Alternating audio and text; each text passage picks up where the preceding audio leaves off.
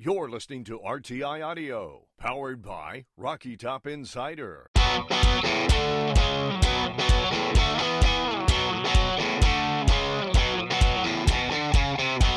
This is Pancakes and Bacon with VFL, Kyler Kerbison, and Reed Bacon.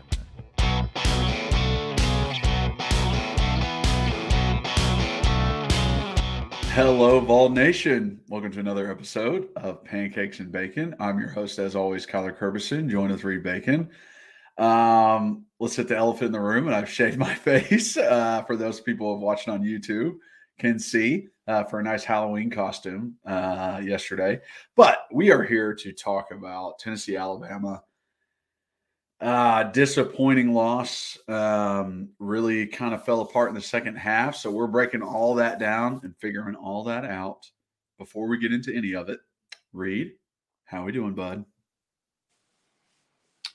Yeah, speaking of elephants in the room, I mean, I'm glad you brought up that elephant before we got into the Tide elephant. That I think it would be pretty shocking for people. I can't wait to see what some of my clients and coworkers say on Monday. I mean, I told you look like a damn 12-year-old. I mean, yeah, you're right. I didn't have a face like this until like when we first became friends, like sophomore year of high school. Put your hat backwards. Let's see if that helps it at all. I don't think it's going to. I mean, look at the young king. Boy just came straight off a night of staying up late playing Xbox and eating pizza rolls. That's right. Still a child. I remember I was living in Nashville. So this was a couple of years ago. And I have a baby face too, but I can't grow the real good facial hair like you do. But I decided, one time to shave all this and keep the stash. It wasn't bad. But then one time I decided to shave the stash and keep this. And I was almost embarrassed to go out in public how bad it looked.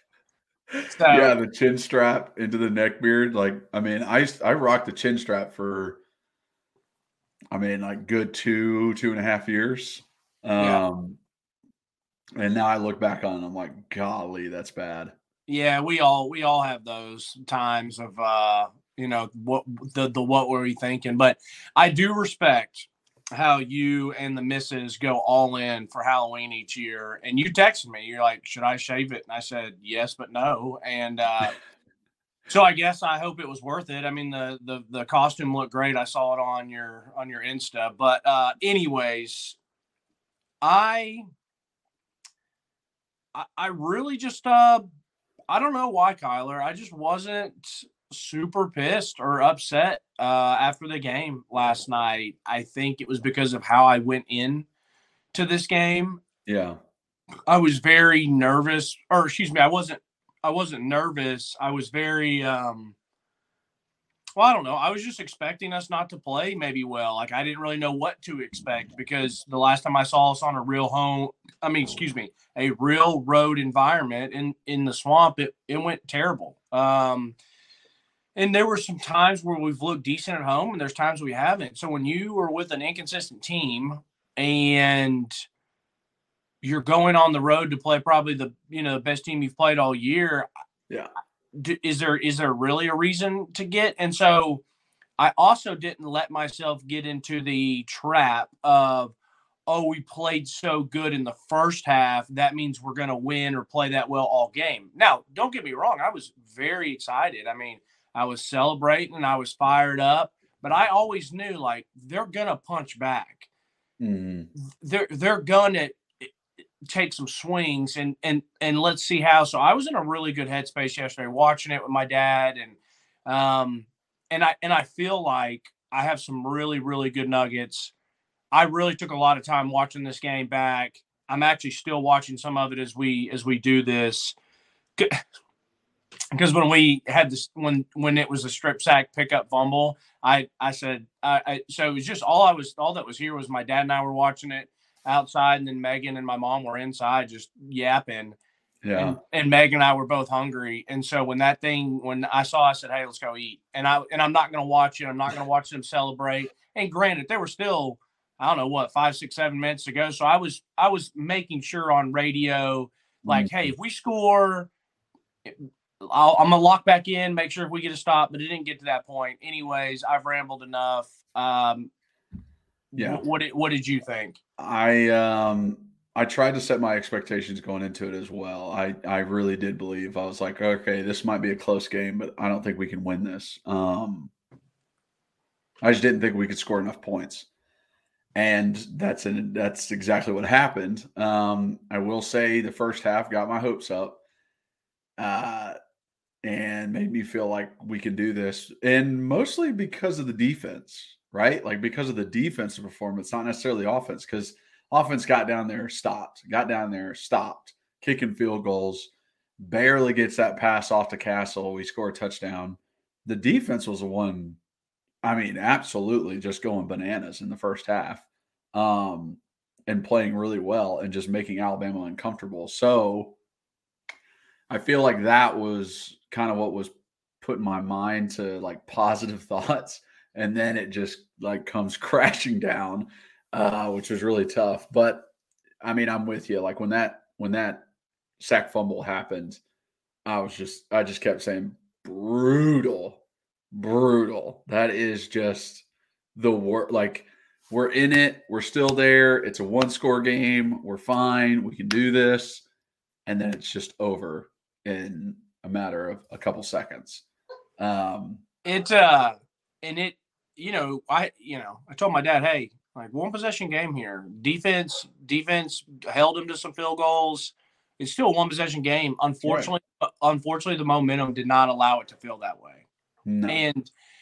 And I agree with you that how well the defense played in the first half. I mean, Bama acted like they had no answer at all on offense. And then on defense, they didn't have an answer until the red zone, which is the most important part. But, I mean, Tennessee had them in – when I tweeted out, Tennessee had them in the spin cycle. I mean, we were bang, bang, here, there. It was the perfect amount of a little bit of run, a little bit of pass, a little bit of misdirection, people are executing. So it was great. I don't want to allow myself 8th grade Reed, high school Reed, even some college Reed to come back and be like, oh, this game should be 21-0. And then that just eats me up. And I'm like, I'm so bummed because I was really bad about that when I was younger. Now I realize like, hey, like they're really good, and we're playing them at home and, it's not perfect. Now, granted, last year and 2 years ago, we would jump up on teams like that. And I would allow myself to say, hey, instead of being 13-0, I wish it was 17 or, I'll stop here. And after I say this, and it was one of the things that I was hoping to see in the second half.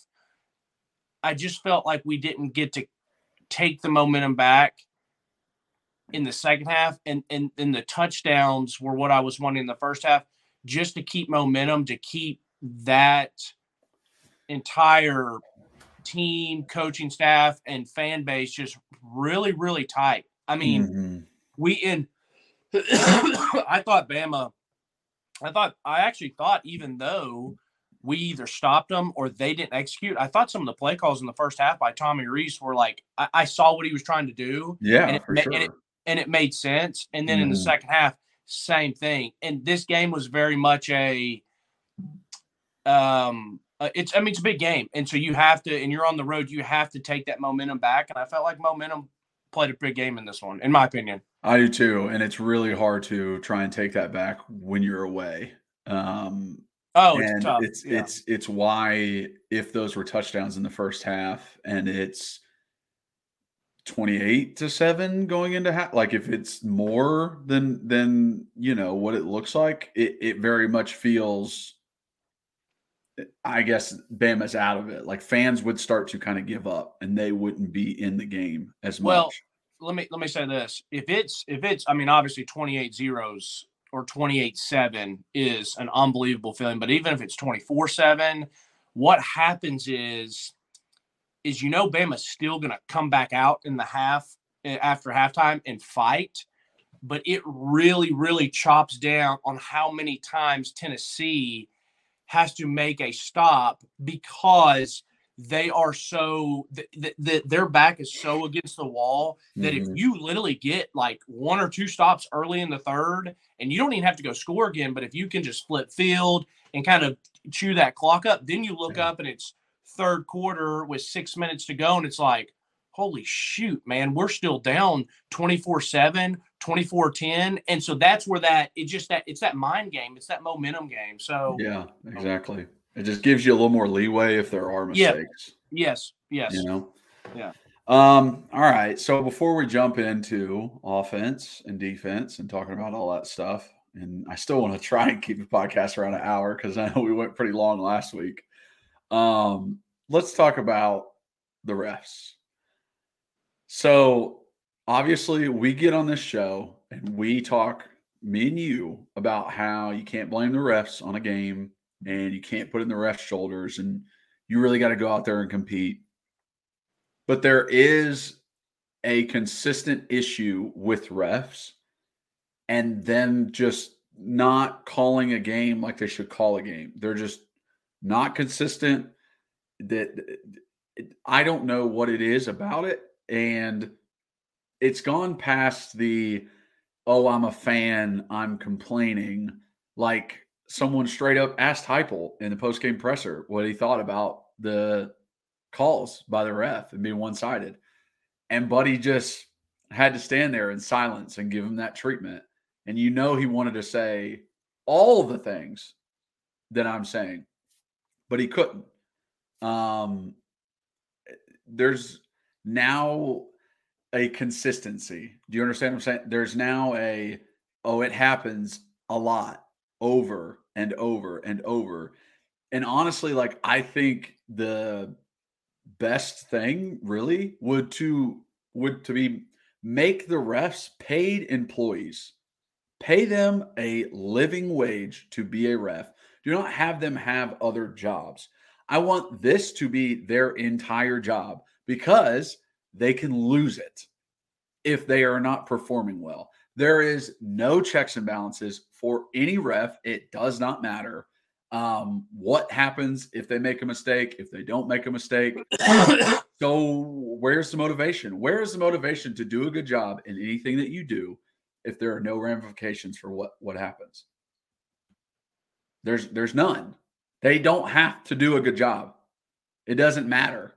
And that is not right. Like, it needs to matter that they need to do a good job.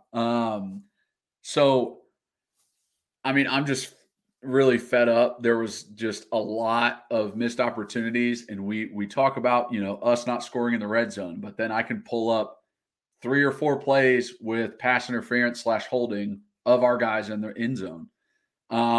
We talk about giving up touchdowns on defense in the end zone, but I can pull up 3 or 4 plays of their guys just absolutely ragdolling our defenders and holding them like they're trying to give them a bear hug. And it's very hard for me to say this team is not good enough to beat Alabama. Coach Heupel is not a good enough coach to beat Alabama. These players are not good enough compared to Alabama's players. When I see inconsistencies like that from refs, it's just, it doesn't matter what I do. If you're not going to call a holding call, then I'm screwed. It doesn't matter what I do. If you're going to call something on me, even if I'm not actually getting in the way, then I don't know. Like, there's just plays out there that you see where it doesn't matter what kind of technique is run. And if you put yourself in the right spot, it's like someone cheated.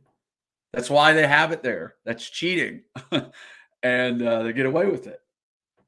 Yeah, I would love, so I'm right with you. I would love if the NFL and if college just had full-time refs. I'm okay. My dad was beside himself yesterday. He let it get him under the skin with the refs. I mean, he was furious. And I guess I was in a good headspace because I said it is what it is. I mean, it's Kentucky basketball, it's Duke basketball, it's Alabama football, unfortunately. And you said today when we were talking on the phone, you was like, that shouldn't be a thing. And I agree with you, but unfortunately we live in a world where things are things that shouldn't be things. And so, My thing is, I would love that. And the other thing is too, if it's true, and I didn't stay on social media long. Well, I didn't do it right after the game. I got a little bit towards the later in the night. I looked at it for a little bit, not much. But if the head referee is really a real estate agent in Tuscaloosa, and that guy could have not been the one making bad calls, and he could be as straight down the middle. Heck, we don't know. I mean, he could be an Auburn fan. I mean, and he's married to somebody and they live in Tuscaloosa. You don't know, but the optics are atrocious. I mean, absolutely. And I would say the same thing if it was in Knoxville and the guy, worked at Clayton Homes. Definitely, because it's not the fact that he lives there. It's not the fact that he works there. It's that he's going to have clients that are Alabama fans. And like if he calls a game and calls penalties, it could affect his job. His real job could be affected by the penalties he calls on the field. That's not a good thing. Yeah. No, I agree. If I had been Coach Heupel, I would have taken the opportunity. Let me say this. So I just like when I go back and watch film and watch the game, and you're like, hey, never as bad, never as good as you think. Mm-hmm. I know that the rest, the one where it's hey, he's doing this to try to get Elijah Herring's doing that to try to get Aaron Beasley. If that's a rule, that's a rule. It seems like it probably doesn't get called often, and then it's like it does get called, and if it's a technically right thing to call, it's like we don't really have a way to say it. It just the optics aren't great when it's Alabama versus Tennessee and it's a free first down. So, but then again, if that's a rule, that's a rule. I don't like that rule. Maybe you use some judgment to say like he wasn't doing that to try to create a snap. Like you could see him looking at his dude like, hey, because he might not even been able to try to get his attention. That could literally be like a check, like, hey, right here, or whatever. Yeah. So I hated that one. And the fair catch one, I thought if you do a fair catch, I thought that it was you get the ball at the 25 or 20 or 25. Is that the NFL and not college, or what am I missing? I think it might be the NFL and not college, but the fact that was called when the guy not returning the ball makes the symbol is completely wrong, because say D was 10 yards more forward. Say he was standing on the 10-yard line. Cam Seldon's not going to see it. If D is standing on the 10-yard line and he makes that call, what is the difference between saying that is a blocker, not a returner? Yeah. What is the difference of my three men that are standing just back? Because technically, if the ball is short, they can call fair catch and catch it where they're at, right? If it's a little pooch kick, they can call fair catch. So you're telling me every single person on kickoff can call fair catch and catch the ball. So that means none of my guys on kickoff return can put their arms out to the side. Yeah. For the entire play. That's bullshit. They can. No one fucking calls it because it's bullshit. Refs don't call it because it's a crazy thing to try and do. That means you would hold every single person on kickoff return accountable for that. If you're holding D accountable who's not returning the ball, you got to hold all other 9 guys that are sitting there accountable for it. So they can't put their arms out to the side. They can't raise one arm up. And the other thing is too is there's times where you'll see there's 2 guys back, but one's in front of the other and they're kind of stacked. Yeah. And they take the returner, they take his decision out of it, and the blocker's the one that's like, hey, stay in, or he'll turn and block. These guys are spread apart. And not to brag, Kyler, but when your boy was on kick return, because I was about as fast as Tyreek Hill. Anyway, when was this? When you're about 7? No, I was not. Your boy's never been fast, but no, I think I did. I returned kicks in in middle school and in high school, like freshman and sophomore. And I was terrified as a junior, and I was the up back for Jordan Awanis, and I don't know who maybe the other guy returning it was, but there was a playoff game and it was raining, and they squibbed it right at your boy, and it was, I think it was our junior year playoff game against like Kingston or someone. It was raining, and they squibbed it right at me, and I was like about to diarrhea everywhere, shaking in your boots. Yeah, put it out with your boots, Ted. Anyways.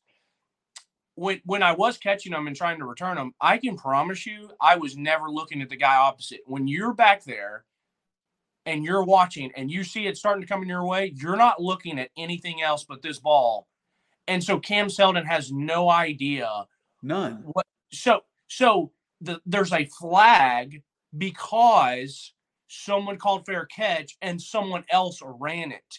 It wasn't even Cam Selden doing it and then running it. That should also be a flag. But the thing about it is, like you said, it's not called because it's so dumb.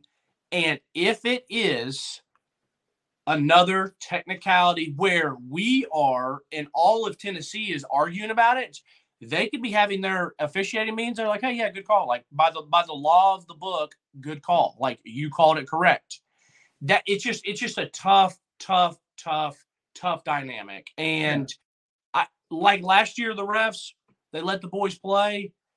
This year, it's just like, hey, we didn't let the boys play, but it's unfortunate because they might be getting a pat on the back for calling it correctly. And that's what it is. So maybe it's, you got to get rid of the rule. I don't know.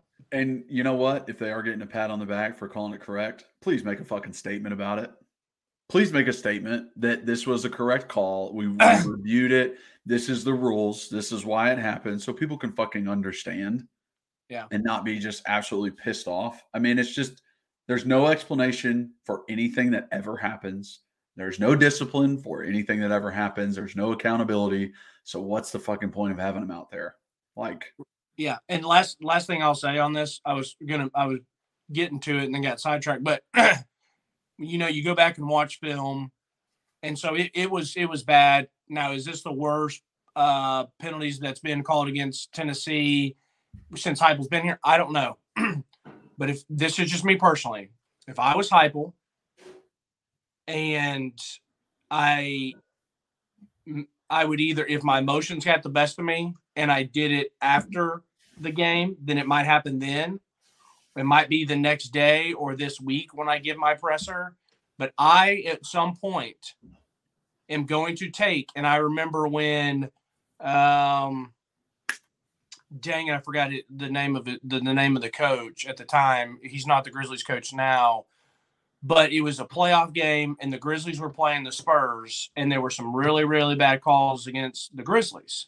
And Grizzlies were still, this is like, we're not the Spurs. We're still a little bit younger in the process, and the Spurs are getting all these calls. And dang it, I can't remember his name, but the coach comes in. He's like, I might be a rookie head coach, but y'all ain't going to rook us. Remember, it kind of went viral. mm-hmm. But I'm using at least one opportunity, knowing that I'm getting fined. Heupel makes tons and tons of money.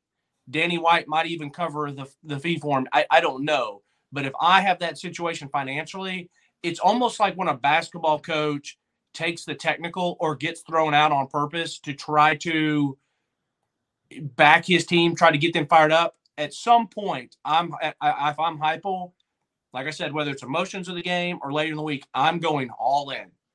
I'm pushing everything all in. And if they hit me for 15 or 20K, I don't give a damn, because I'm going to say something has to change. Something has to be better. And I'm going on my rant, like you said.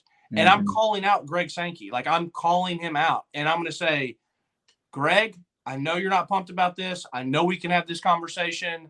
And are you there? Looks like it's going in and out a little bit. No, yeah. Okay. I'm saying, Greg, I know I got your number. I know I can call you, but I got to do this publicly because I'm standing up for my team and I'm standing up for this university. Something's got to change here. And to finish this off, the call that made me the most mad, honestly, yesterday was the 3rd and 9, and they called defensive holding on Gabe Giudiale. That is ridiculous. That is the one that sent me over the edge, because that's not a technicality. That's not one that they can say, hey, that got right. If you go and watch Alabama play defense and some other good defensive teams over the years in college and in NFL, whether it was Bill Belichick's DBs, whether maybe it was some of the Legion of Boom guys, whether it's LSU or Florida or, like I said, Bama over the years, and they got these dog DBs. They all get the little veteran calls of they'll hook you. They'll be coming to break on a ball, and they'll have an arm behind you and slap with the left. Mm-hmm. And it's like, yeah, Nick Saban coaches those guys up great. Like, da-da-da. Like, I did all that stuff. And if I got away with it, then I'm going to continue doing it. But to call Gabe on one quick small tug that he then let go, that then the ball was also uncatchable, to not call the one where McCall and Castle's getting he broke inside, the guy hooks him, and instead of just hooking him and returning his body, he kept that arm on Castle's hip and then had the hand up. It's like that was the one that really sent me over the edge. It's like, yo, like if you're gonna let them play on D, you gotta let us play D. And like I said, the pass wasn't even catchable. That's the one that did me in, and that's the one that I would have been really pissed about because that's a big play in the game. It's 3rd and 9. I mean, we're trying to get a stop. And it's Gabe Giuliani has one hand extended, and his hand, say the holding is happening, it's not like it comes away from the body. The jersey doesn't even come off of Trey Burton. It's literally just like this. Like it doesn't move. It stays right there. That is how little he was holding him. He held him on his chest and let go. While you have the Castles one, you have the play breakdown and Joe tries to hit Squirrel on a dig in the front of the end zone, and Guy is just on top of him before the ball gets there. You have the 4th down where Squirrel, or I think it was Jalen, like tries to run the corner, or Squirrel tries to run the corner, and the DB changes his route. He changes his speed and the way he's running by grabbing a hold of him. There's no denying that. He slows him down and changes his direction. That's a penalty. But he didn't even change Trey Burton's direction. He was still running his route. It really didn't even affect Trey at all. And just say if we want to give him the benefit of the doubt, you might miss one. You're not going to miss 5.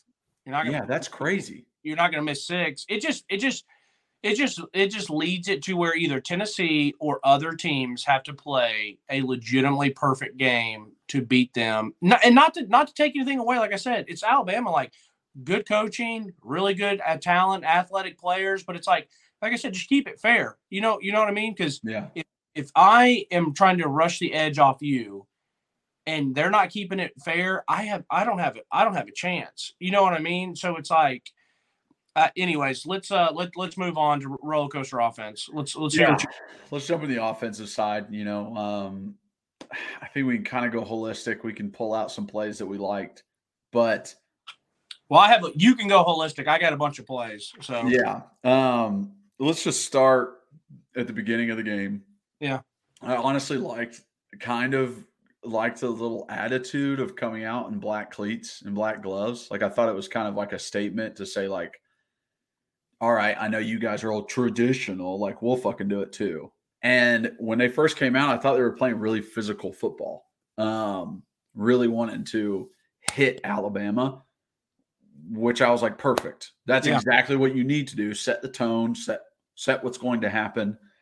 Hold on real quick. They wore the black cleats because they're wearing black gloves, and they're wearing black gloves because Alabama's wearing red. So it doesn't stand out as much as wearing white. That's why they did it. But I do love the fact that they came out hitting. Yes. Anyway. But came out hitting, very exciting first half, lackluster second. But there's things in the second half of one guy missing his opportunity or a penalty that really should have been called that took away the drive. And one penalty that set us back that really just determined the drive in the second half. So it's a lot of things of just mental errors. It can cause that. But as we start, I like working the sidelines, right? We run the little swing pass to Jalen, the first play. It's an extension of the run game. We're getting to the side. Then we run the little screen to Squirrel, just getting on the sidelines, making them spread out because they're loading the box, right? We're trying to spread them out. Then we got a run by Joe. And I love that. I like to see Joe run. Sometimes I don't know if Joe knows how to run. Seems very awkward for him. And we'll get into some of those plays later where I don't know what he's thinking while he has the ball in his hand. Maybe that's it. Maybe that's the thing he is thinking. Maybe he shouldn't think. Maybe. But that third play was a great blitz pickup by Jalen Wright. And then Joe scrambles and trucks the buddy. And it's like, all right, here we are. Here we go. We can do this. And it honestly is a great drive all the way down the field. I think Heupel putting in the comeback routes because he's expecting man is good for Joe because it's like wide receiver come back, adjust back to my ball. It's really hard for him to miss because he's like almost taught throw it shorter than you think. It's hard for him to overthrow guys like that. So I thought it was just good. But, then you see some Joe things like play action pass, slant to Squirrel. It's behind him. Squirrel's got to make a really good catch to try and get that first. But you see Joe make a perfect throw to Squirrel for the touchdown. Exactly where he needed to put it. Exactly where no one else would be able to catch it. Only Squirrel. And Squirrel just makes an incredible play. So, like I said, roller coaster. I'm like, oh, that's great. No, that's not so great. Oh, that's great. No, I don't know about that. But finished with a touchdown right away. And we were texting with one of our buddies, Ryan, and it was like, oh, yeah, here we are. But we remember what happened in Florida. We remember that first drive and then nothing. So let's stay calm. I actually had forgotten that. Personally, I've forgotten that we drove down the field so well against Florida, but yeah, then he brought that up and I was like, yeah, good point. Anyways, Kyler, I thought Heupel's play designs, the little wrinkles that I noticed the second time around, he's got Squirrel in it as an H-back. Yeah. On the very, very first play, he has Squirrel as an H-back and he puts Squirrel to just run a go. So you literally have I don't remember if that one he motioned the H-back of Jacob back over to that side, but when the ball snapped, you have John Campbell, your left tackle, you have Squirrel right behind him, and then you have Jacob Bourne behind him. And so that safety and that nickel and that backer have to do that. And so when they say, hike and snap the ball, and you see Squirrel White, one of the fastest guys on the field, release behind Big John Campbell and just take a streak, I'm telling you, a lot of people's eyes are going there. So then that little wrinkle then also gives hopefully some more time for just instead of just doing a little swing route and having the H-back out there blocking, like, no, let's do that. And then he comes back to it later in the game, which I'll talk about. You've already said it, really, really nice blitz pickup by Jalen. Some of our running backs, man, they're smaller and we know how hard they run. But besides how hard they run, they'll stick their damn necks in there and block their ass off. And the next drive, Jabari had almost the exact same look where he picked up a blitzing linebacker. It was incredible. Yeah, that's probably in all of football, that's probably one of the ones that test your manhood the most. When you're a running back and you have to step up and most of the time the person's going to be bigger than you and they have a full start and you're sitting waiting on them, that's where you check your nuts. And see who's about that life. But anyways, great job by Joe to get out of the pocket and then to finish a run. And Malachi Moore, I think's that guy's name. Like, you're an idiot. Just get up and line back up. You're running your mouth. You got body bagged. Like, I mean, you have nothing to say. Nothing. Third and one is oh yeah, and so this is a thing that I thought, Kyler. When we kind of get going that tempo and we get a short yardage, 3rd and 1, 3rd and 2, and it's just the casual, hey, we still got 2 out on the right, 2 out on the left, or 2 by 1, bring the H back in, then we run it. Those are the ones where we are very, very efficient and very effective on short yardage because that defense is still, hey, we still got the pace going. There's still maybe only 5 in the box because we're spread out. They don't know what's going to happen. And then we usually pick those up. And it's where we maybe slow things down or like we've talked about before when you bunch them in. And that's where some of the issues can come in on the short yardage, which we'll talk about. Yeah. This happened multiple times, Kyler, that we scored or we had a chance to score, and like 3 people were rowing.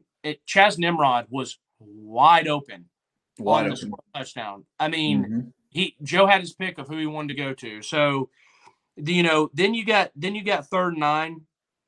And I love that quick screen. Jalen, once again, worked his way up from the backfield to pick up, and he did an outstanding block. Ollie did a good job working his block. The guy who made the tackle was an edge player who's coming off the edge on John Campbell, and he just recognized it really quickly and made a darn good play. And I guess the only thing you can say in film is like, hey, John, like if he gets a step closer and you can get your hands on him, you gotta grab him for a second and hold him up, because if not, in a play like that, I mean, kudos to the Alabama guy, but if that guy doesn't make that tackle, I mean, Squirrel's got a lot of green grass in front of him. Exactly. That was like, hey, good job. They made a good play.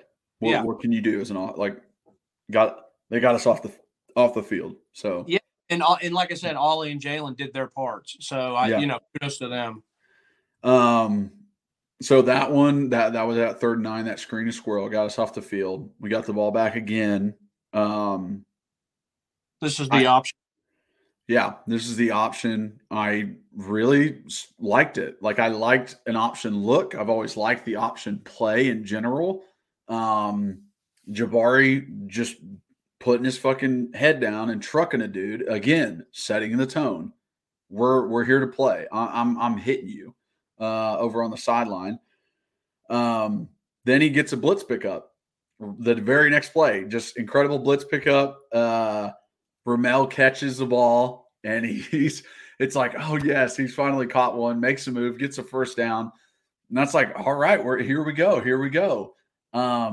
We run the option again, and Ollie Lane does an incredible job reaching a 4-eye from a guard position, which is very difficult. So the defensive lineman is outside of him, and he reaches it in the option.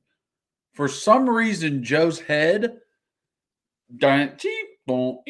just hit a mess up, because as he's running the option, he's like, do I take this or not? And then kind of like throws it back to Jabari for like a 2-yard gain. But it was blocked incredible. Like, Joe should have just held it himself, taken himself, get as many yards as he could. Probably could have got 7 or 8 just lowering his head and going forward. And it's funny because the first time they did it, Joe played the first option. He ran it to a T perfectly. He held it to the very, very last minute. He held the defender like he's supposed to. He pitches it off. He had some pretty good blocking. So, yeah, then it was weird because you're right. It's like he just glitched up. The 3rd and 8, that was the easy pitch and catch. It was another one where Heupel just designs the stem, and he has the little route and the inside shade. If you're going to give Squirrel White an inside shade, and like you're going to, I mean, you would hope that a good college quarterback and good college receiver could catch that 9.5 out of 10 times. Yeah. It's an out route. It's an out route. You're going to go inside shade, you're giving us exactly what we want. Exactly. It should be able to be completed. So you have the out route, then you get a holding call and Mincy backs us up. Then we run the ball with Sampson. He makes a great spin move, breaking tackles, fighting for that first down. He's such a little squirrely dude. I love that about him. He's not the guy that I necessarily want in the backfield on 4th and short. I love him. I think he's a great player. But if I'm wanting to just churn and try and push a pile forward, I'd probably pick Jabari or Jalen over Dylan Sampson. I disagree. The reason I disagree is because Jalen hits a hole. I mean, Dylan Sampson hits the hole faster than any of them. He just does. I think Jabari hits it the fastest.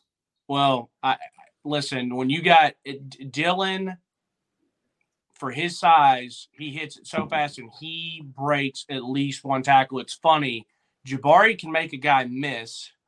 Jalen usually breaks at least one, but Dylan's kind of the mix between the two because he's probably faster than Jalen, but then I personally feel like he has better. He's just not durable, but he's just got better balance than Jabari. I mean, the first guy never takes Dylan down, so I don't mind it. If it's 4th and 1, I know Dylan's going to grab it, hit it as hard as he can, and he's usually going to make at least one guy. Like for as little as he is, he fights really hard and has really, really good balance. So I personally don't mind it. Yeah, well, agree to disagree, I guess. So, yep, he gets that first down. We're moving down the field. We try and throw that ball to Dante, and he drops it. Dante has been quite a disappointment, I would say. I mean, like, I don't want to like put a label on the guy, but we were expecting some big things from him coming in, and I just haven't seen anything from him. And the plays that have gone his way, they've been a good amount of drops, not much happening there. So I don't know if Dante is going to be the answer. But then we got Dylan running again, turning his legs, and we run the option again down towards the goal line. And it seems like Joe glitches again, or he's overthinking it. You know what he did? He got scared to go outside? No, he predetermined what he was doing. Exactly. He just said, I'm taking it myself. I'm going to go right here. And there was nothing there. So he ran into the back of a pile. If he continues, it's a good play. It's probably a touchdown. Yeah. But Buddy just said, no, I'm doing it this way. And that's what happens when these guys that they're like, I'm him. I'm going to be him right here. But they don't let the play come to them. You have to wait until the play presents itself. Then you become the dog. Yeah. And you are a dog because you execute it and do it right. You don't right before the play say, hey, this is what I'm going to do, because that's not how it's drawn up. And you never know what's going to be blocked. That's why you don't choose who you're throwing to right before the play. And so let me say this. I want to backpedal real quick because we had the 1st and 20. And I don't know if this thing was glitching and the internet wasn't working, but the 1st and 20 and the QB draw, everyone loves that play. And it was Joe did a pretty good job in how we've talked about his running. And I'm not beating him up. I mean, this is just fact. Like everyone, he played much better this game. There were still some things missed, so it's not personal, but there's times where he gets in the open field and it's like he now is looking just to punish anyone. And so he just starts lowering his head down and almost like kind of tackles himself. Yeah.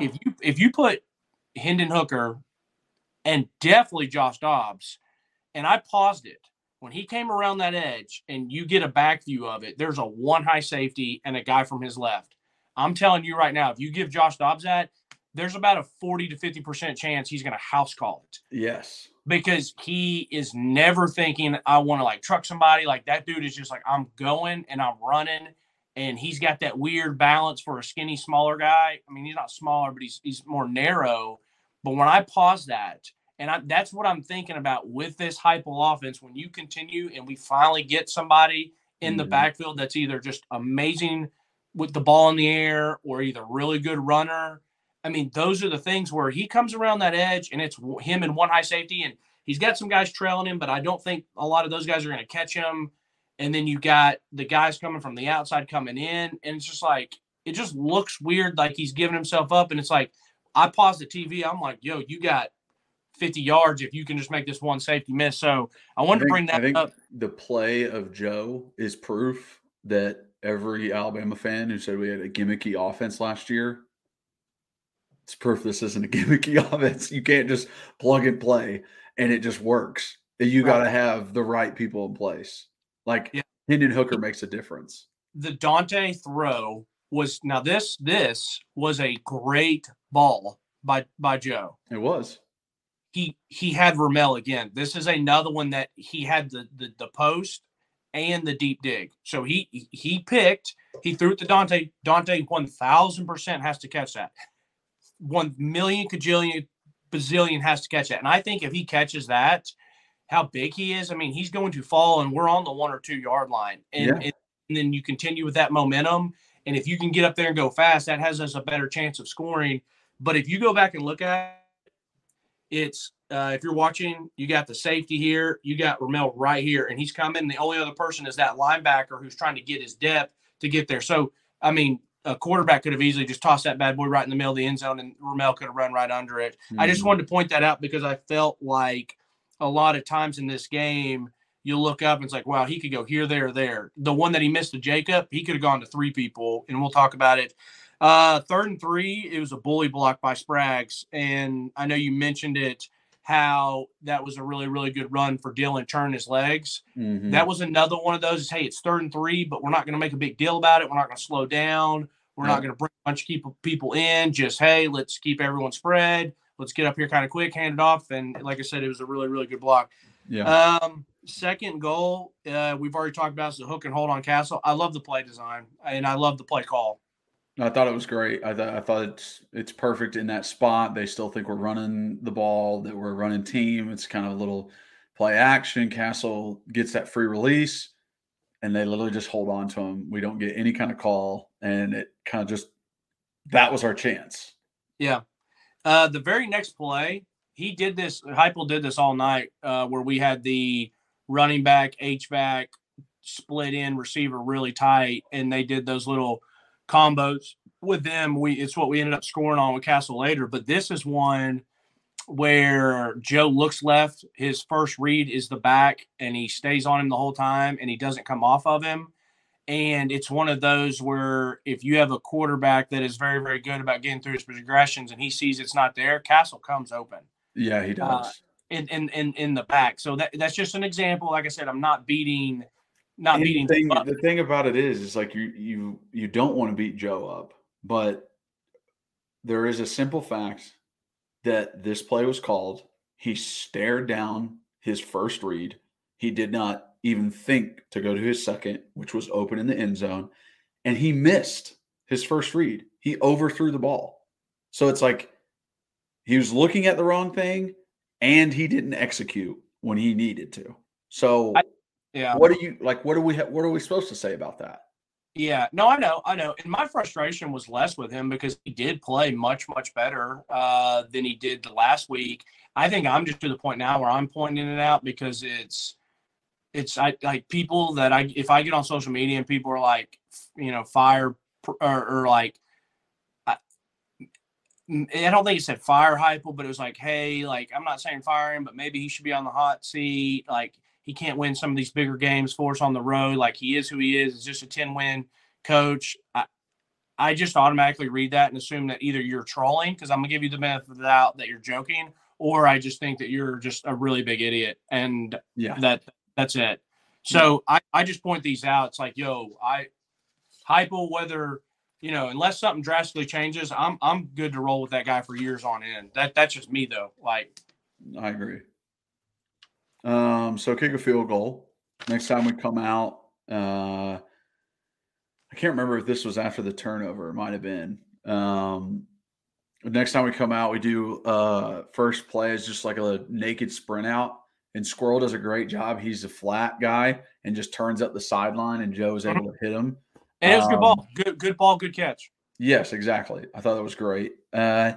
This is where I started to notice a consistency that wasn't a good thing in the offensive line. There were a lot. Go ahead. Before you get there, this was where they put a Squirrel in as the H-back again, so they worked off that same formation. Yes. Go ahead. We were running the ball, and I started to notice this throughout the game. Guys are not getting off onto linebackers. They are not paying attention to where those linebackers are going. There were a lot of plays that got stopped because our double team was great and together and driving the D tackle, and no one followed where the linebacker was going. And that linebacker came scot-free and hit our running backs. And it started to become kind of consistent throughout the game. Do you not think that's the teaching of Bama? They say, hey, if you got a double team here, go ahead and grab buddy. Don't let him work up. That's taught, isn't it? Well, I mean, it can possibly be taught by Alabama, but I'm not talking about that. I can see that.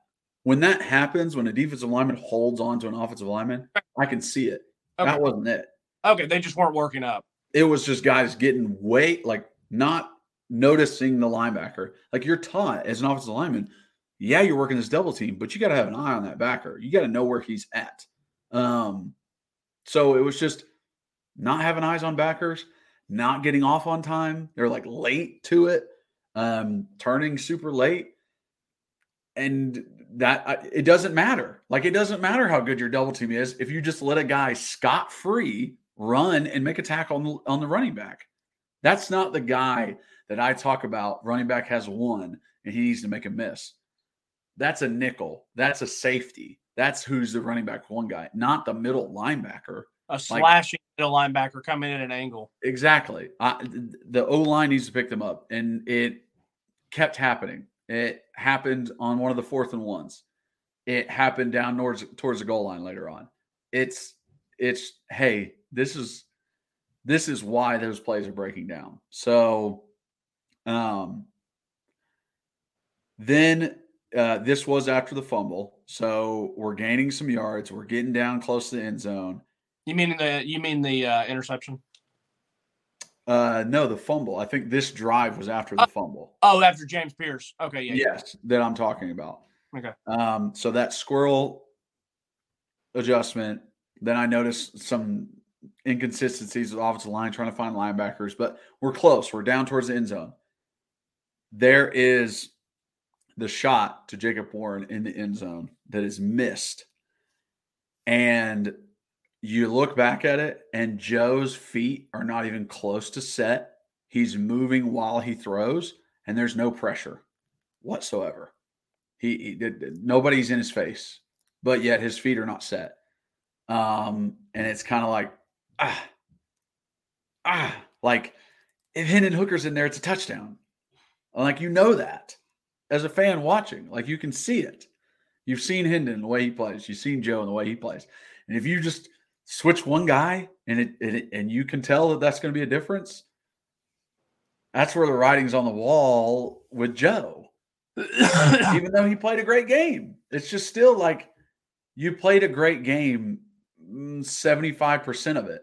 The other 25% were bad decisions that really hurt us, that made it to where we couldn't score touchdowns, that made it to where drives stopped. So one of the 4th downs, he decided to take it himself. Like you were saying, I am him. I'm going to play this myself. That wasn't designed for him to run. It was a freaking shovel pass to Jacob Warren. And he didn't do it. On which play? On one of the 4th and 1s, the last one. It was not meant for Joe to just run the ball himself. That's why there was a free defensive end standing there right at Joe, and he had to make a miss because they were reading the defensive end. It was going to be a shovel pass underneath to Jacob Warren because Jacob was literally sitting there looking at Joe, like ready for the ball. Was this in the 4th quarter? It was in the second half. I can't remember if it was. It was probably in the 4th quarter. I think it was still a close game where we gave the ball back to him around the 50-yard line.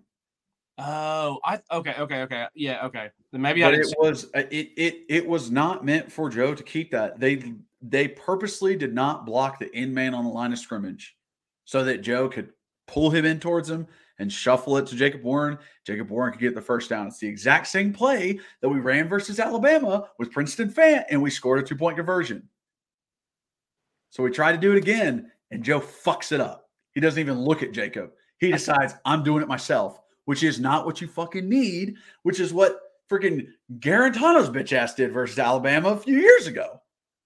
I'm taking it myself. I am the one to win the game. No, you're not. It's a team effort.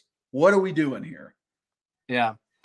Well, so the one that you're talking about with Jacob, I just wanted to mention that it was the same type of concept. You know, he brings the wide receiver in real tight on a split, and it's a 3-man. Like it's almost like a bunch, but you got your H-back, you got your receiver and your running back, and looked like the running back was open very early. I don't know if he would have scored because it was short side of the field, which short side of the field kind of frustrates me. Matter of fact, there was a quarterback run later where there's a short side of the field, which I didn't necessarily love. But, I mean, Ramel's coming across on a slant, and he's open. Like I said, the back was open early and Jacob's open. He just didn't execute. So execution wasn't there. And who was the one that didn't execute? I mean, technically Jacob. I mean, that one hit Jacob's hands. I mean, that's a play like if you're in Tuscaloosa, it's a big game. Like you hope to make that catch, you hope to ball out and then help your guy out and make the catch. But I get it. I'm just to the point now where I'm just gonna say it just wasn't executed, but it wasn't because of the coach. I mean, the coach designed something very pretty. Yeah. Let's keep working. It was the 3rd and 7. I'll give credit to Joe. On the 3rd and 7, I thought he did a really nice job. I thought he tried to fight for extra yards and dive out. I thought he was there. I know they reviewed it, but they didn't measure it. I don't know why that's the case. And then I don't love the call on the 4th down. That's the play. Okay. So it was this one. It was the first one. That should have been a shovel pass to Jacob Warren. So that's why the guy was just wide off. Okay. Yeah, that's why no one blocked him. Because you're supposed to be reading him. Okay. So anyways, because I watched that one and I said, I have here, like, I don't love the call, but I didn't hate the call. Because the calls that I really hate is if we go under center and turn around and do a handoff, or we're in shotgun and we do a handoff. At least I was like, hey, Joe got it. You get an extra blocker. He's big and you don't have to take time to hand it off. So that's why I was like, I don't hate it, but I don't love it.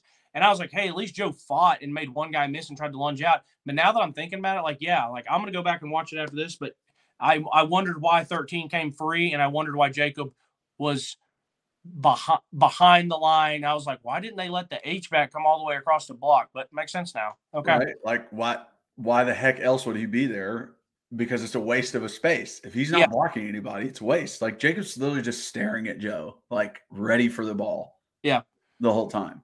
One of the best – this next offense drive was one of the best drives of the year. You got QB draw. Then you got pitch and catch a squirrel. Then you got the quick hit run for 5 yards by Jalen. Yeah.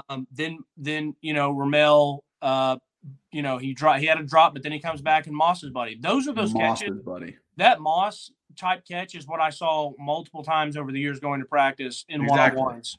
And then that's what we're always saying on here is why we believe in Ramel, is that kind of stuff. Yeah. Then you get your another little quick hitter run for 4, and then it's 3rd and 3, even box with the running back, edge guy quick enough. Joe, nice effort. So that was one where it was literally like a QB power, and he just bulldozed his way through. It makes me nervous because a lot of the times on the short yardage ones, the edge guys are the ones that, like, give credit to our offensive line over the past year or so with some of these short yardage ones that we do not get. Even back to Heupel's first year in the Pitt game, and Hendon Hooker handed it and didn't get it off the edge. I felt like if he kept it, he could have army crawled in, but the offensive line usually gets a pretty good push. It's usually someone screaming off the edge that just makes it on the backside, which is usually not ideal. Yeah. And it's usually the guy that you leave because it's such short yardage and all you need is a yard. Like you usually just like, hey, he's not going to get into the play. But this third down call to capitalize this and score a touchdown going into half, I thought was awesome call. Awesome momentum. Once again, he works it again he's got Chaz Nimrod in tight. He runs his back out. Castle runs his route, and they bring Chaz in. It's a pick play because Chaz is doing his thing where he's acting like he's trying to get through the traffic to run like a drag or whatever. Yeah. And Castle's there. I'm gonna tell you, that's a wide open layup. That's a nervous catch, and because it's out a little bit, you're running. He's not a receiver. Now he's a tight end, so it's like you want them to catch it, but it's not Score White catching that. So very, very much kudos to Castle because those are I'm telling you, some of those catches are the hardest ones compared to when you got two dudes draped all on you. And honestly, I think it was like a kind of a toss to Castle more than it was a bullet because Joe was off balance and someone's in his face. And I thought it made it kind of arch. I thought Joe did a nice job on that play. He saw it coming. They brought it. He did a good job reverting back to take away from the sack and lofted it up. I thought it was one of his better plays. So yeah, I did too. I liked it. The 2 plays before that, I did not like the decision to try and run the ball into an 8-man box. I mean, you're not going to win that. Like I don't care who you are. You got 6 blockers. It's not going to work. Yeah, and the reason it's an 8-man box, to explain that, is because you're just the field's condensed. You're in the red zone. So those safeties are not going to be, 10, 12, 15 yards deep. That back of the end zone is a friend to them. And so it's almost like a stacked box, even if they didn't want it to be. Yeah, exactly. I don't mind the run. I don't mind the run because it's still really hard to pass in that scenario as well, because like I said, because you do have the back as the you have your sidelines and the back of the end zone as another defender. So I'm fine with one run there. I get it that it's not likely to go well, but I still don't hate it, because you don't want to just go 3 or 4 straight throws. No. So that's all the first half. Yeah. Second half, our first drive is on the 4-yard line because of the fair catch call. And it's kind of like, what are we going to be able to do here? Backed up. Just trying to run the ball. Second down didn't work on the screen. They ran the perfect defense to stop it. They ran a blitz on the other side. So every defensive lineman slanted towards the screen.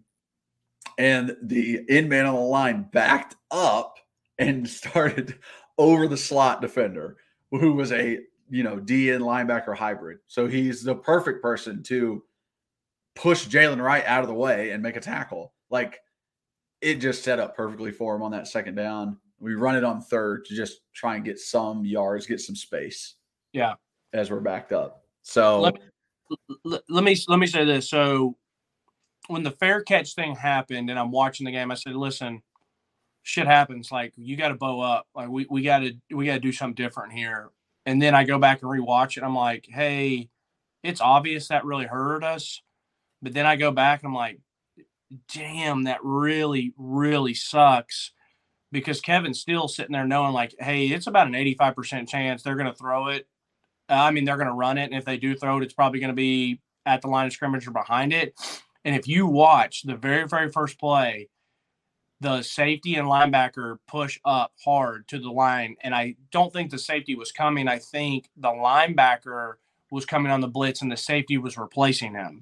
Joe saw it. He didn't audible out of it. And I don't know what the responsibilities and rules are there. I don't know if he's allowed to audible out of that, or if Heupel's like, just run it. It very much feels like you're going to run the ball first play no matter what, to give some space. And right. I like it because we got 3 yards. Yeah, no. And that's the thing. I'm just saying, he saw it early to whether he can audible out. I don't know those rules, but yeah, our guys still did a good job of getting it. The only other thing that I hated, it was 3rd and 7, and they were giving us some pretty good respect and cushion on the outside. Why on that 3rd and 7 can we not just try to run a hitch play? I mean, poor Jalen Wright ran his ass off and did his best to almost get there, compared to getting stuffed to the line. But it's 3rd and 7. Can we throw just a hitch and just try it? Like, I mean, I know you're backed up, but I don't know. They're still giving you cushion. It's not like they're doing press man. Yeah, that's true. So that was my only thing on that one. The rest that I have for offense, the 1st and 10 that we've already talked about, where Joe panicked and just ran in the back on his guys on read option. One thing that has to be mentioned is people want to talk about Caleb Webb. They gave him 2 opportunities in this game. They threw him a fade route in the end zone, and then they threw him a deep shot. Now, we know how we feel about Joe. I'm not saying that they were the best of throws, but, sometimes those are the best. Those are the opportunities you get. They'll continue to probably give him some, but they are trying to give other people opportunities to go up and make plays. Here's also the thing is, here's a disadvantage Tennessee has on the field that they cannot do anything about. And they have a freshman in Caleb Webb going against Kool-Aid McKinstry, a junior who's going to be a 1st-round draft pick. And it's like, we wanted our freshman to win one-on-one matchups versus Alabama's best DB. He's a sophomore. Well, whatever. He's really fucking good. No, and Caleb Webb's a sophomore. Yeah, so I just saw it as like, this is kind of unfair. Like, he is a lot better DB than Caleb Webb is a wide receiver at this point. I'm just throwing that out there so that if fans are like, hey, why do we not see this guy? Why do we not see that guy? It's like, well, hey, you could ask somebody and be like, hey, why does Caleb Lebb not play? And it's like, well, they gave him 2 deep shots. I mean, they gave him a fade route and they gave him a deep shot. So I don't know. But anyways, that's all that I have for offense. Remaining stuff I had on offense. I thought when Dylan Sampson was in there and they tried to run that 4th down, he should have followed Castles just right behind his butt. Because the outside linebacker, or the linebacker who came around the outside is the one who made the tackle. It's just like if you follow Castles, you can get it. Let's see. Sack fumble by John Campbell. That really is like patty cake. Every time I've ever seen an offensive lineman try and punch and a defensive lineman gets hands on hands, it's a bad situation. Very bad. Now they can control where your hands go and knock them down very easily. So if somehow you high five at the defensive lineman, you better pull your hands back and not let them have it. So sack fumble. Let's see. More just linebackers being unblocked, missing them. We had a chance on a comeback throw on a 3rd and 17 to Jacob Warren, and Joe missed him. Joe misses the throw. Good out route to Squirrel, though. Good slant to Ramel on the next drive. Joe gains 15 on a quarterback draw. We get a delay / false start. This is all that drive, like trying to finish the game out, trying to actually score and come back. And if it wasn't a false start, it was going to be a delay game. So we were going to get a penalty there no matter what. Then we have a little bit of breakdown. Alabama's in a good defense. Joe tries to scramble and then throws it last minute to Squirrel. And the guy's all over him. I mean, he's draped on Squirrel. They don't call PI. Dane false start, backs us up again. And a couple shots to the end zone. And number 13 grabs Squirrel again. While he's trying to do a corner route, affects the way he's moving, grabs a hold of him. And that's all she wrote. Once we got the ball back, it was just dump offs, and we couldn't really do much. That's one thing that people will try to do if they can get their hands on Squirrel because of how small he is. You don't really have to hold him. If you can get a touch or grab, one pull, anything, it's going to really alter him. And that's what they're going to do to him because I think that's the only way people can try to stop him because he's a fabulous player. Let's go defense. I don't know if you want to jump right into plays or what you thought defensively. Let's jump into it. We can talk as we go. The first 3 drives were 3 plays. Mm-hmm. Like it was incredible by the defense. I thought the second down run, this is like the first run for Melrose, and Tamarian and Beasley make saving tackles on that second down to force a third, which was huge in that moment. Yeah. Elijah shoots his gun on the third. How many times have I said, quit being passive and waiting, go. And he does it. And he gets there before the running back can get a yard. So it was a great stop, getting a punt. They get the ball back again. It's a 3 or 4 yard gain. Second down, Beasley fills the gap fast and makes a play right at the line of scrimmage. We're 3rd and medium again, keeping them in 3rd and medium and making Jalen Milroe make the plays. It was working for us. Then we have pressure in his face. We don't get there on the sack, but he makes a bad throw on 3rd down because that pressure's in his face. And they get off the field again. And then sack fumbles the next drive on 3rd down. James Pierce just absolutely bodies Buddy right into the back of Jalen, reaches around and hits that ball out. I mean, he's just freak, dude. I freaking love James Pierce. I have basically the exact same thing. I didn't have a ton of notes besides Eliza was splashing. I remember a coach told me or someone told me when they're talking about, if you want to get noticed and, you want to get recruited, it's just be the fastest guy on the tape. Like, you don't have to be the fastest person on the field, but just play fast, flash across, have people always being like, who's number who's that number 6? Like, who's that number 44? And Elijah was doing it. Obviously, Aaron Beasley does it. And, yeah, I have those same – I have those same things. Kind of as a quick overview on this or just a quick point on this defense, they did a really, really good job of just making the plays in the first half. And I felt like I was watching 2019 Tennessee Titans versus Lamar Jackson again in the playoffs, where Mike Vrabel and Dean Pease cooked it up perfectly. And we ran a lot more zone. And I know the Titans probably did a little bit more man there, but it was very much of like try to keep Milroe in the pocket, get pressure him, like make him beat you passing the ball. Yeah. And I thought guys did a really good job trying to get after him and making some tackles when they needed to. And like I said, third down was huge. We got off the down on third down a lot. And they were, 3rd and 5 is pretty favorable. It's not 3rd and 12. Yeah. Not 3rd and 15. And I think what really changed in my opinion when I watched it is, and I'm glad they talked about it. The announcers talked about it, which, we know how bad Gary is. None of us like him and whatever, but Alabama plays that very much. Hey, we're going to hit you and try to reset the line of scrimmage by 1 or 2. And then we're going to just play picket fence defense where, we come up, we extend, and then if you go right, we shed and go right. If you go left, you go. But Tennessee is that more attacking style. So there are alleyways. It's what Tennessee did to A&M defensively, because A&M's going to attack, and they got a guy that looks like he's getting great pressure, and the next thing you know is Jalen's running and he's leaving up alleyways. And so I felt like in the second half that was the difference. It's, hey, we're going to do some of this eye candy motion, which a lot of people have tried to do to us since Florida did to us. A&M, South Carolina, and Alabama does it. They just want those linebackers just a little bit, and they're going to hand it off right behind them, or they're going to read option. And that's where it was.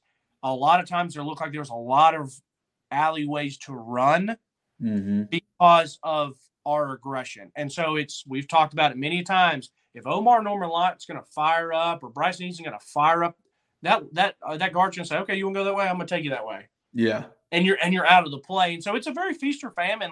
And it's one thing I'm slightly worried about with Kentucky is Kentucky likes to run the ball a lot.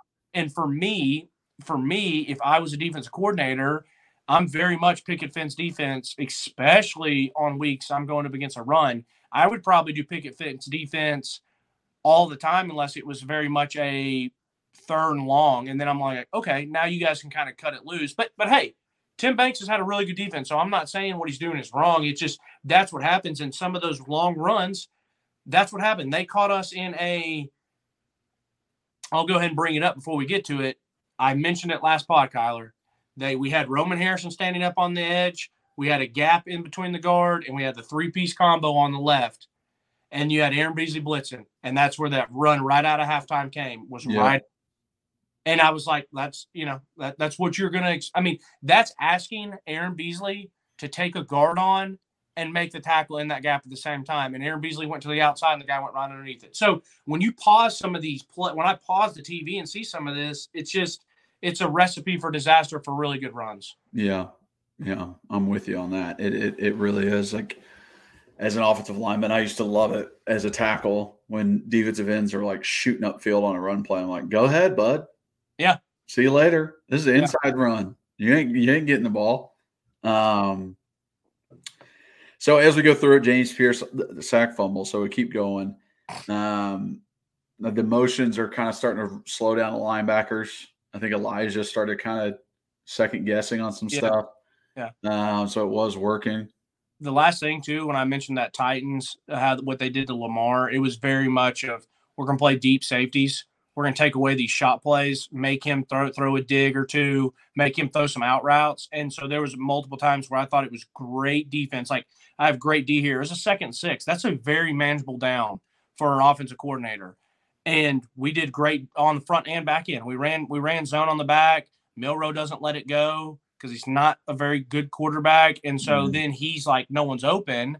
And I think this one they actually did show, and we did a really good job on the back end. And then so then the defensive line and linebackers did a really good job of continuing to pursue, and he has to just chuck it out, like literally like chuck it out of bounds. And I get that. If you want to make him throw those digs and outs, and really the two deep digs were really the only ones. I think he missed 2 out routes pretty bad, or maybe even 3, and then he had the one deep shot. So, but continue. I just want to say that. Yeah, so just shouting out a play where Elijah Simmons' helmet comes off. Like, it obviously is taken off by the offensive lineman of Alabama. Not called. Very odd. Haddon's open field tackle on the running back screen. Great. Incredible. He finally wrapped up. That's a sign of good defense, too, because everyone stayed at home. Tennessee. I know you were fired the fuck up for this next play of Omar Norman-Lott playing the read option perfectly. I mean, it was perfect. I couldn't believe perfect. I couldn't believe that they ran, like I was saying, the one before that where Kamal. Tennessee's a good disciplined defense. They really are. If you go back to some of these times where these people like South Carolina tried to do a double pass, they tried to do backside. I mean, Kamal's just chilling, bro. Like, Kamal has nothing there, but he's still active. He's looking. He's like, okay, all right, here it comes, and he shoots his gun great, so makes a tackle. So that's a play that shows fans like, hey, these guys are coached up well, and they're locked in, and they're keeping their eyes for most part in the right spot. But the next time, the fact that you have a read option on a defensive tackle, and he eats it like that, dude, on a third down, like, that was incredible. Huge play, huge play. I think forces. Punt or a field goal? I can't remember. It took him out of field goal range. It was a punt.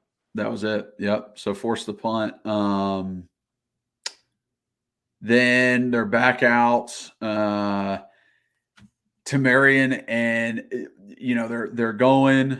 I think there's a blatant holding on Barron as he's like trying to rush, but they don't get any gain out of it. The next play, Tamarian and Gabe both miss a tackle on the running back after he bounces it outside. He gets 10 yards. It's like, man, like literally that makes a difference. That was like 3rd and 9. Or 2nd and 9. A guy got 10 yards. It was like, you make that 3rd and long, it's a totally different drive. Yeah. So it just stinks. Like, sometimes guys miss the tackle. They try and run a backside screen. Joshua Josephs, his long ass arms, bats that ball away. Which was great. And this is where Kamal does his shoulder tackle on the sideline, and he's not the same the rest of the game. He's not. He was ready to – there was another situation where he could have made the same tackle that we just gave him praise for, that he didn't, and he couldn't because his shoulder was so fucked up. He missed. He whiffed later on in the game when we needed a stop. So I think that really did kind of take him out of it. I got Roman, Danico, and Beasley just fighting down the line, all 3 of them. It's a 1st and 10, and it's I mean, AB, Roman, Nico, just bottling up, man. Just bottling up. It was a super nice play to stop the run or whatever. Just continued effort. Like, Beasley got blocked at first, but then got off the block, made the tackle. Danico missed it first, but got up off the ground, jumped in on the tackle. So it was great. And then great route, great throw, great catch for a touchdown to Trey Burton. He stopped at the perfect spot, came back. He really worked, gave Julie Lally on it. It was a good throw to the inside. He caught it with his hands while getting hit. It's like he made a good play. That's tough for a defense to do. I agree completely. I thought it was very well designed. Yeah. He kicks Gabe Judy Lally a little bit, but we won't say anything. Dude, that guy's such a punk ass. I know. He's such a bit. Like, him getting just like fired up when he gains 12 yards on an out route. I'm just like, dude, chill out. You're not going to be like a 1st round draft pick. Like, no one thinks that you're an amazing player. Like, I think that dude from South Carolina is a better wide receiver than you are. Yeah, he's just a punk ass man. It's all he is.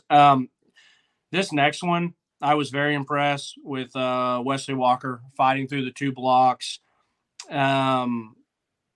I'm sorry. This is the one where they did the touch pass, and they did the touch pass where the guy comes in motion. They catch it and then they touch pass, so it's actually an actual pass instead of a handoff. They get a lot of yardage on the first time.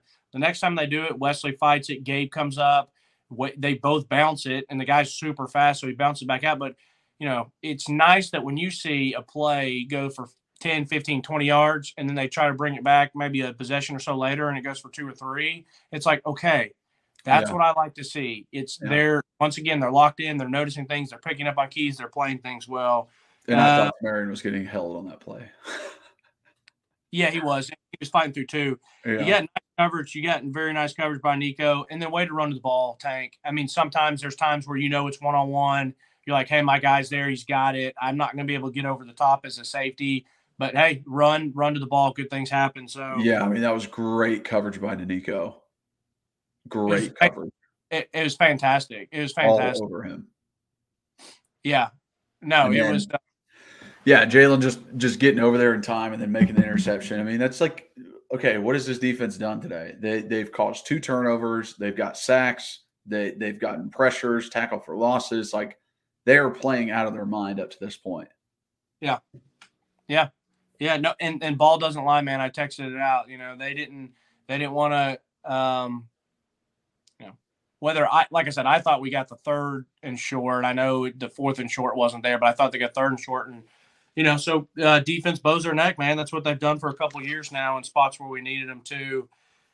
Coming out of halftime, man, I don't know if you have anything before halftime. I love that Tim Banks sent 5 when it was like prevent defense. We got a sack before half.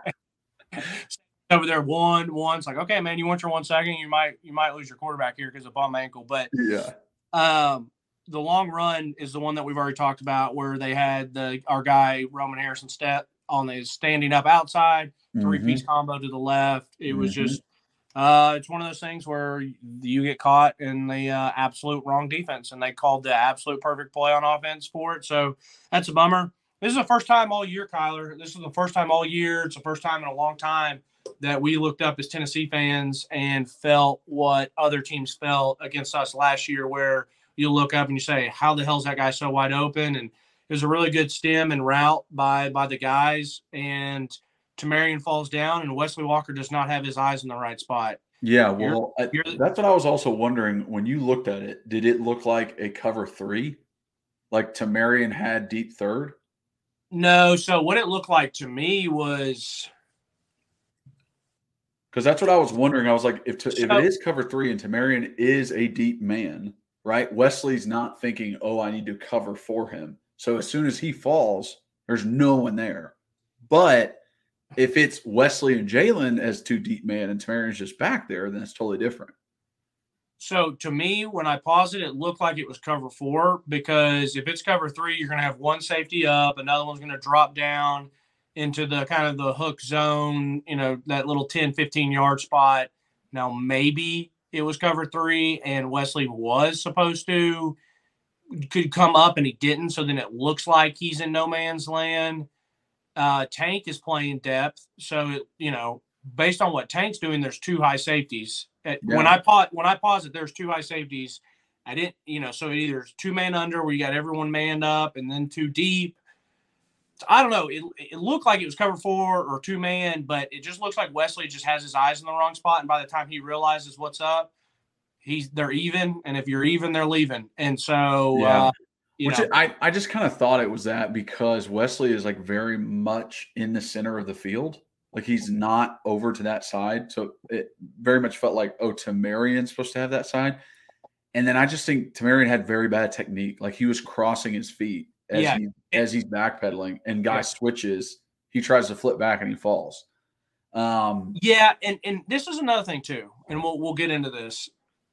And I've thought Tamarian has had really good coverage. I mean, the 2 times he's got mossed on in the A&M game, I mean, he's right there. He had really good coverage. And, if he's our nickel, he's used to playing man coverage. But on this one, they had no receiver on the other side. And so our true outside corners are Danico and Gabe Judiali and Kamal. Well, this one, and that's fine, the corner did not come. We do not change it where hey, you have no receiver, so Gabe, you come over here. Because there's some defenses they'll say, I want my true outside corners on outside receivers. And so, Tamarian ends up where he's basically playing like an outside corner. And there's a difference when you're playing corner inside and you're playing corner outside. There really is. Like, it's a whole different feeling of, hey, I've got something on the outside of me to now this is island. And you can get undressed quick. And that, it's what happened. So that's just another thing I thought, which could be another part of why he didn't have good feet, or whatever the case might be. But on that same play, Barron is absolutely getting chokeholded. Yeah. And they don't call it. So I've got 2 Alabama touchdowns with blatant holdings. I don't know. I can't not mention the refs. You know what I'm saying? Yeah. Yeah. No, I know. But, it just, that one was like the worst possible time to have the first big breakdown like that in the passing game. It was just the worst time because this felt like here's just all the momentum. The crowd's getting into it. The Bama players are getting fired up. And we wanted to extend that intensity and that nervousness, and we didn't. We just kept handing them momentum. Yep. Let's see. Next time out, 2 false starts in a row by Omar. I mean, I don't know what to say to that. Watch the ball, man. I'm telling you, we played the option perfectly after that. I didn't write those down. I didn't write those down because everyone saw them. We played the option great. Dominic Bailey, nice to force the bad pitch. When he threw it like that, I was like, oh my gosh, like this. And Buddy was bobbling it. Yeah, I was, but I'm gonna tell you what else.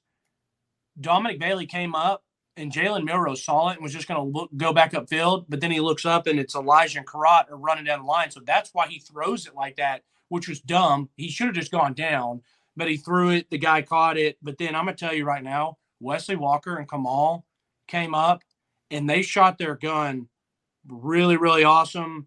Tamarian fought through really, really well. I do think this is when Kamal's injury and it's like playing a part because he shoots his gun really well, but instead of taking the block on, he spins.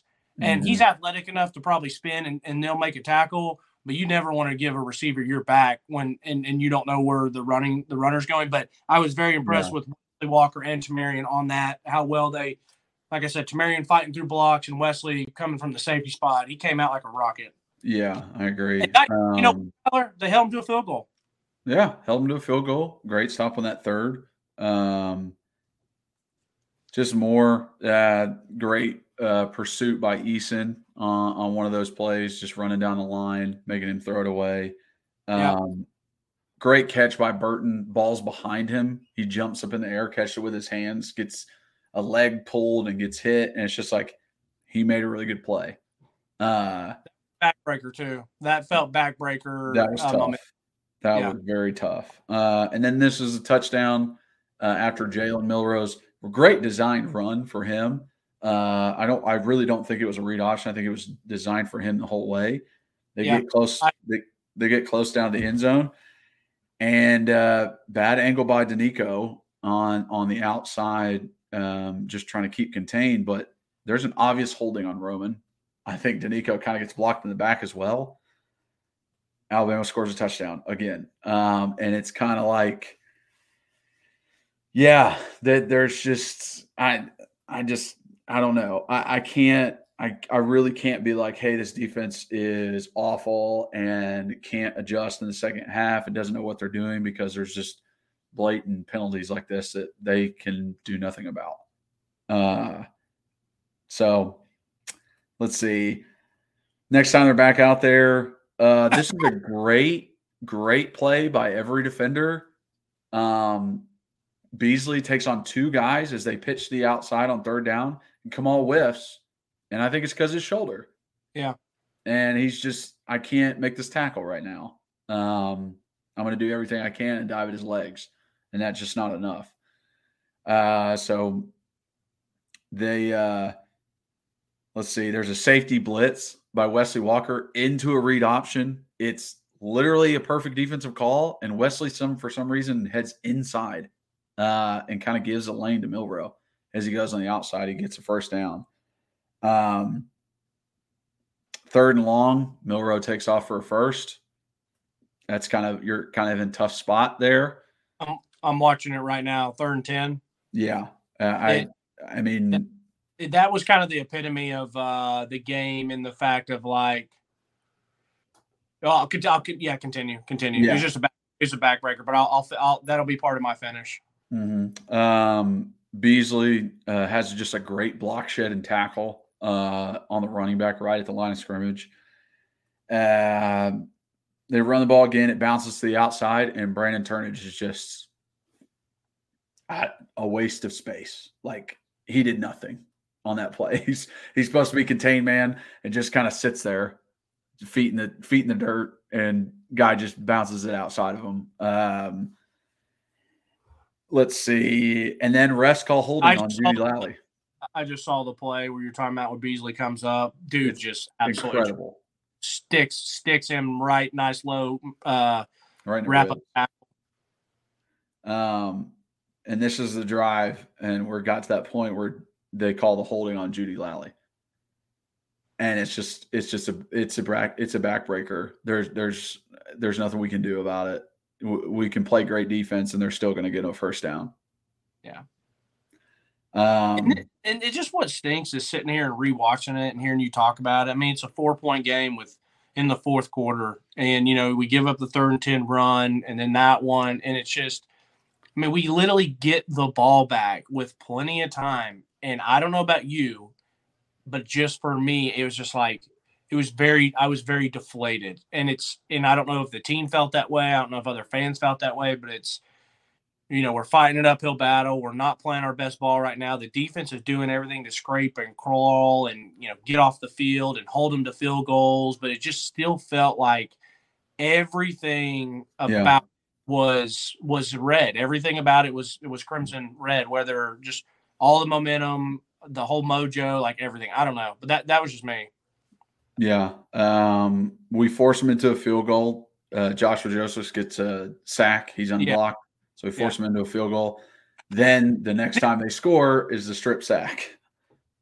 This is where as a fan, you're like, hey, Reed, shut up. But like, I see Joshua Joseph come off the edge. I'm like, oh crap. He gets there, he makes a sack, so it's a great play. But I'm like, go for the ball. And it's just like, come on, Reed. Like, it's like I want him to go around and strip it and stuff. Yeah. It's just that's just us being fans wanting to win so bad, and it's just not realistic. Exactly. So then they score again with the sack fumble. So we go back on offense. It's a long drive, and it's very much, hey, we need to stop them on defense to get this ball back. And on the very first play, there is a face mask on Brandon Turnage that they don't call. But the defense still bows their necks. I got Joshua, Arian, and Nico fighting through blocks to make a tackle. And Danico just shooting his gun and saving a first down. And they force him to punt, exactly what we needed in that moment. So it's like, in no way am I looking at this defense as like, oh, these guys played bad today. Like, they did what they needed to do. Yeah. And they gave us good spots, and we put them in bad spots, and they still were able to step up. I completely agree, Kyler. I completely agree. It wasn't their best game, but they definitely weren't the reason that we lost. No, definitely not. And hold their water on 4th down, give the ball back to us with 1 minute and 30 left, and we're not able to do anything with it. And that's pretty much the game. Super disappointing. I thought we really did have a chance. I think there's a lot of factors, including refs, into the reason that we didn't win. But hey, SEC gauntlet continues. We have to move on to Kentucky and figure out what we're going to do versus that running attack. And figure out something on offense. Can't be so inconsistent. I'm shaking my head, bro, because I am terrified of this week.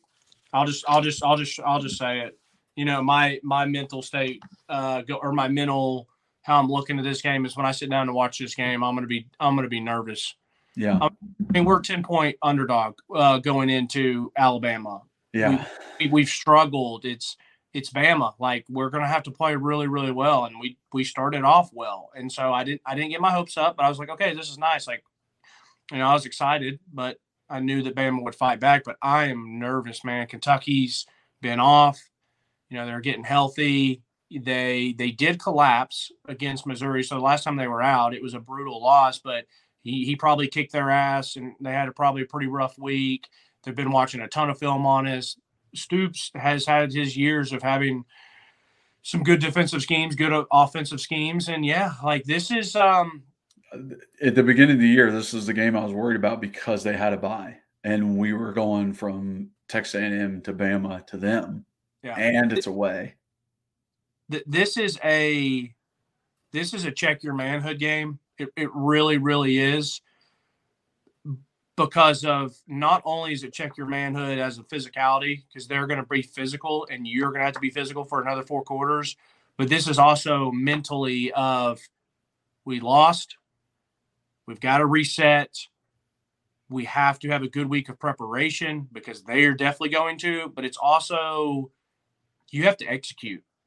Like, Kentucky could somewhat get ugly if we do not execute offensively. Our defense will play good enough to keep us in the game, but I don't want to be sitting here and it's the 4th quarter and our offense has been puttering all game and we've maybe only got, 10 to 13 points, and the damn defense has been out there bowing their necks, because at some point it's going to wear on them that it's been 3 physical weeks in a row. They've been playing a lot of defense.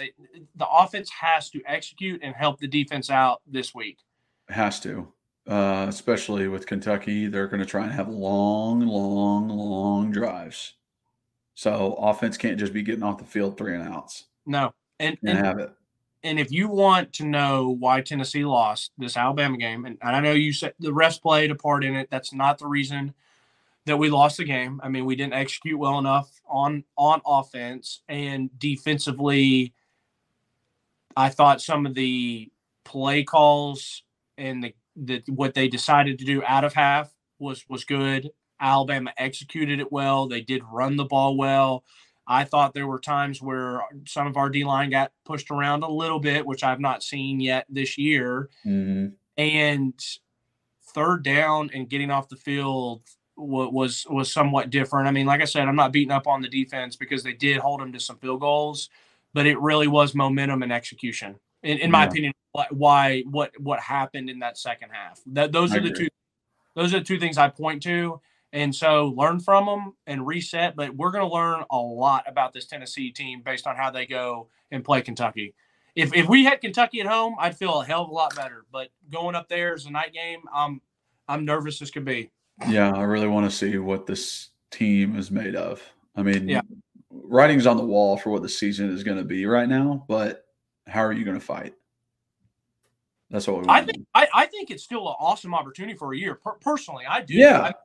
You blasted South Carolina at home. You got a nice one against A&M. It was a 4th quarter game against Bama, and then you kind of showed yourself like we can easily play with them. Easily. I mean, I'm telling you right now, if we go play Alabama, I'm just saying, like, hypothetically, if we went and played Alabama in the SEC championship or a neutral field, that game's a lot different, in my opinion, as long as we halfway execute.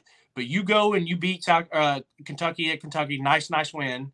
Missouri's playing a hell of a lot better. But if you take care of those, everything that you want is still in front of you with that Georgia game at home. Now, I know that they would need to lose one. I personally see – I mean, I'm not saying that Florida's going to beat them, but Florida's going to come and punch them in the mouth this week, and they'll give them someone in a game. Not having Brock Bowers is brutal for them. But, like, there's still a lot of season left is what I'm trying to say. Yeah, for sure.